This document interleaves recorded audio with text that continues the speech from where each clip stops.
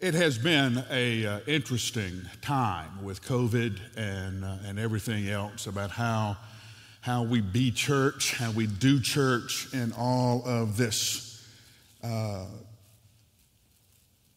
transition, the changes in our culture, and all of that. And in my private study, one things I tell our pastors. The first thing that the church does is it takes the Bible away from you. And here's what I mean by that. When you are young and feeling the call to ministry and seeking the call to ministry, you do it out of a love for Scripture and what Scripture's doing in your life, and you can't wait to share that with other people. And then when you go into the ministry, and this is your calling and profession, your vocation, then all of a sudden you're told the Bible is a tool. And you'll get advertisement emails, how to use the most effective tool. Here's the most effective. It's not a tool. It's still the sacred Word of God. And it still does the work of the double-edged sword of cutting when it goes in and cutting when it comes out. And I tell them, you have to serve out of the overflow of what Christ is doing in your life. And if you're not, then you are flat dangerous to us. I will stop our staff and ask them two questions, and you better be able to answer them. What are you reading in Scripture? And what's Jesus teaching you? If your answer is, I send you home. And I have sent people home before. Why? You're dangerous to us. You're dangerous. The world, ministers don't explode, we implode. Okay? We don't ever grab an Uzi and shoot the congregation. Okay, what happens is the pressure on the outside becomes greater than the pressure on the inside, and we collapse like a cheap soda can. And it's only the presence of Christ in you that keeps that pressure able to push back. So in my private study, I was reading the minor prophets. So what did I learn? I learned sometimes you can't get God to hold back His punishment. His punishment's going to come, and it's going to be hard. And the call of the prophet, the call of the pastor, is to keep preaching hope when you hurt so bad for your people and knowing that the pain won't end until Jesus comes back. Do you love your people enough to hurt like that? Then, first of this week, I started studying Joshua. And in the opening conversation, God tells Joshua, Moses is dead. Now you are in charge. And when all of that circumstance came back, it reminded me of the conversations that I used to have with Bill Wilson. Some of you will not remember that I knew Bill Wilson a long time before I came here. Bill Jr., that you just saw in the video, and I were classmates. In fact, Bill Jr. was one of the groomsmen in my wedding. And we used to sit on the back of all our classes and talk about football and other things. And one time we wanted to go to the Alabama-Auburn game, and Bill said, we can stop at my parents' house in Nashville, Brentwood, and they'll feed us on the way down. And so I ate at Bill and Creeley's table, not knowing that I was talking to the man that I would follow in the place where I would spend most of my life. Bill and I, when I came here, became really, really good friends, more than friends. Of the two people in my life, the two men who have made the most significant impact in my life is my dad and Bill.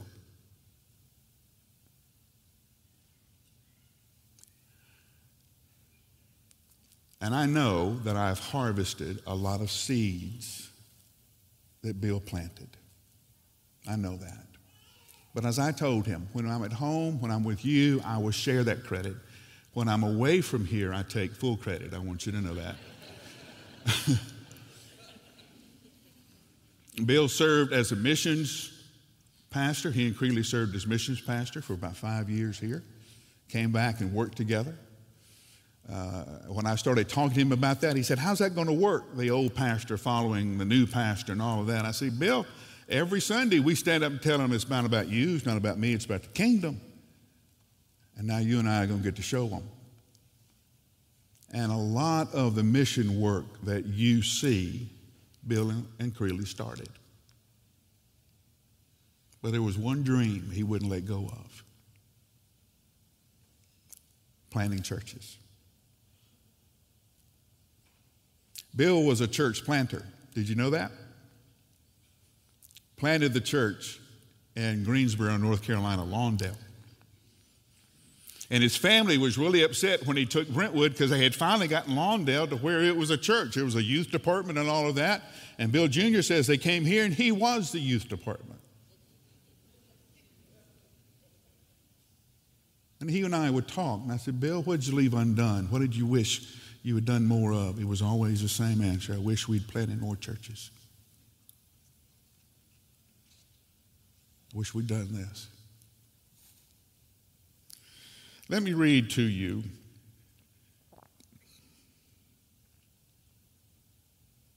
if I can find it.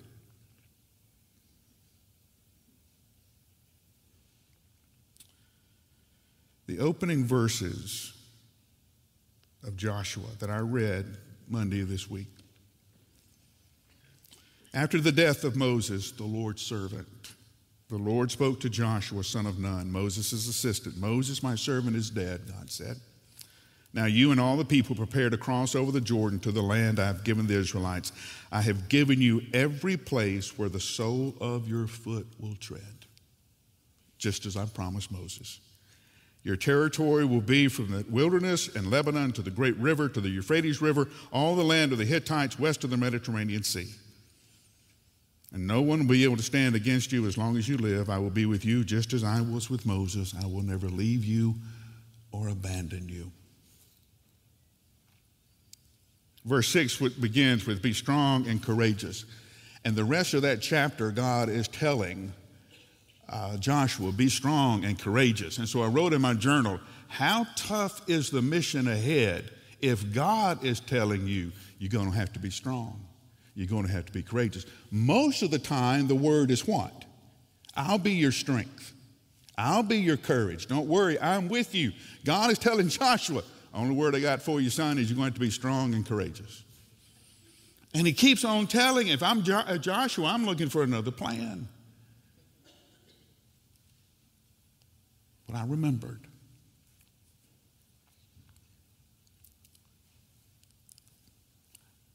I'm going to give you everything Bill Wilson dreamed of.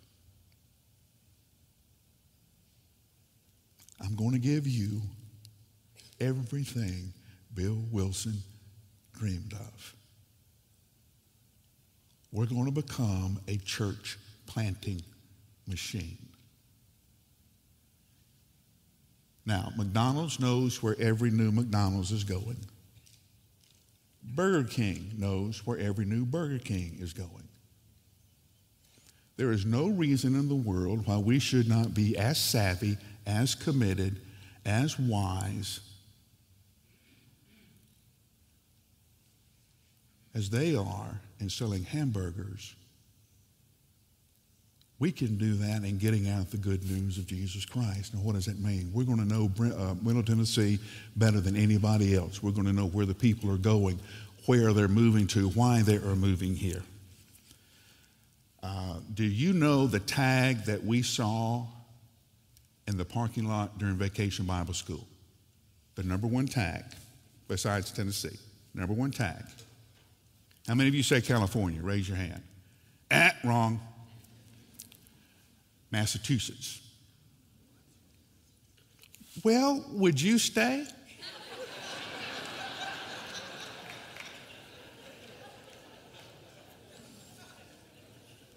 I mean, that's the reason God made I-65 South, folks. It comes right here.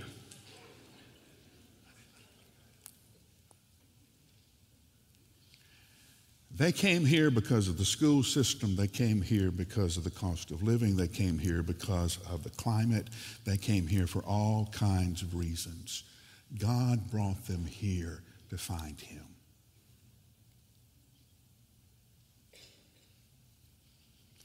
And that means we're going to start Hispanic churches. We're going to start African American churches. We're going to start Ethiopian churches. We're going to start Kurdish churches. Why? The promise of Pentecost is that they will hear in their own language.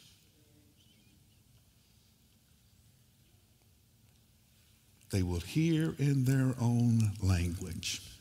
Now, we're going to be able to identify those spots. We're going to be able to identify those church planters and those pastors, and we're going to bring them here to the Leadership Institute where they'll be trained, where they'll be part of the Brentwood system and network so that they'll have the air cover they need as they begin to plant their new churches. Now, why am I telling you? I'm telling you for a couple of reasons. One, some of you will be church planters. Now, I didn't say go on a church plant. I said some of you will be church planters. You'll reach a place in your career where you're going to say, I'm ready to do something else. And you will be the pastor of that church plant. Some of you will be staff of these church plants. We cannot afford to hire everybody we need. Some of you will be co-vocational. You'll keep your day job and you'll show up and be the discipleship minister. You'll be the minister of worship. You'll be the minister of welcoming people to the congregation. You'll do the congregational care. You will do all of that because that's what Bill Wilson dreamed. And that's the promise God is now getting ready to keep.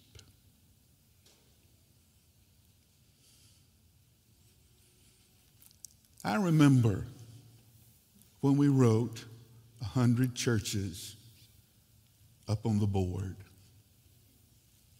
I kind of liked it. Big number, you know me, big number. But in the back of my mind, I'm going, we'll never do that. We may get 70, we may get 80, and that's what I call glorious failure. You set your goal high enough that if you fail, you're going to be higher than you thought you would have done anyway. But then I started talking to Fadi. Have y'all talked to Fadi?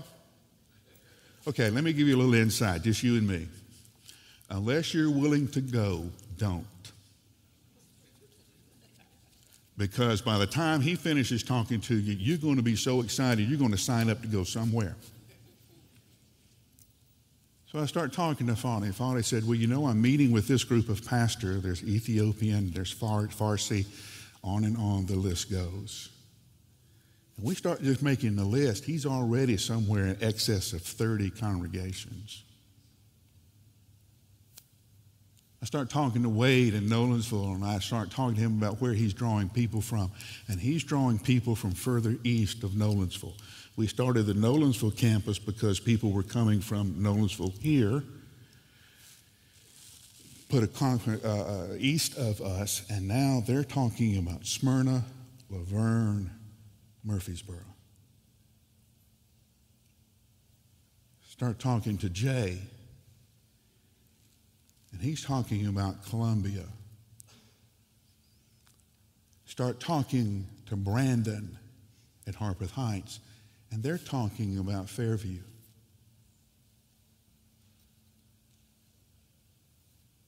Ave South is out of room, but they're talking about the other side of Broadway. And it's not long that you start adding up. And you begin to realize the only reason God gave us the number 100, because if he told us what he was really going to do, it would scare us out of our minds.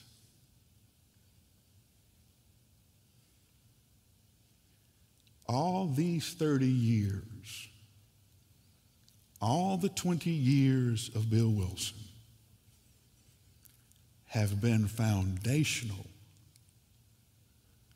for what God is getting ready to do. God's up to something. Make sure you're in the middle of it. Let's pray together. Some of you, as you bow your head and close your eyes, you got a little nervous in what I was talking about because, well, you know you're going to be called. So why don't you let us know that? Let us start working with you to confirm that calling. Let us start working with you to start that training. So when the opportunity opens, you'll be ready. Let us know. Some of you, you've been looking for a church with a big vision that was worthy of your gifts and your time and your talent, and now you have heard that vision laid out. Get in with us. And some of you are still looking for that first conversation with Jesus. I wish I could find you. I wish I could tell you what it means to know who you are in Him, to know what you're supposed to do, to know the reason you're born.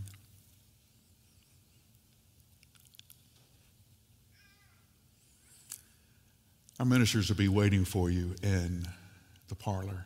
You'll see them out in the atrium with name tags on. You find them.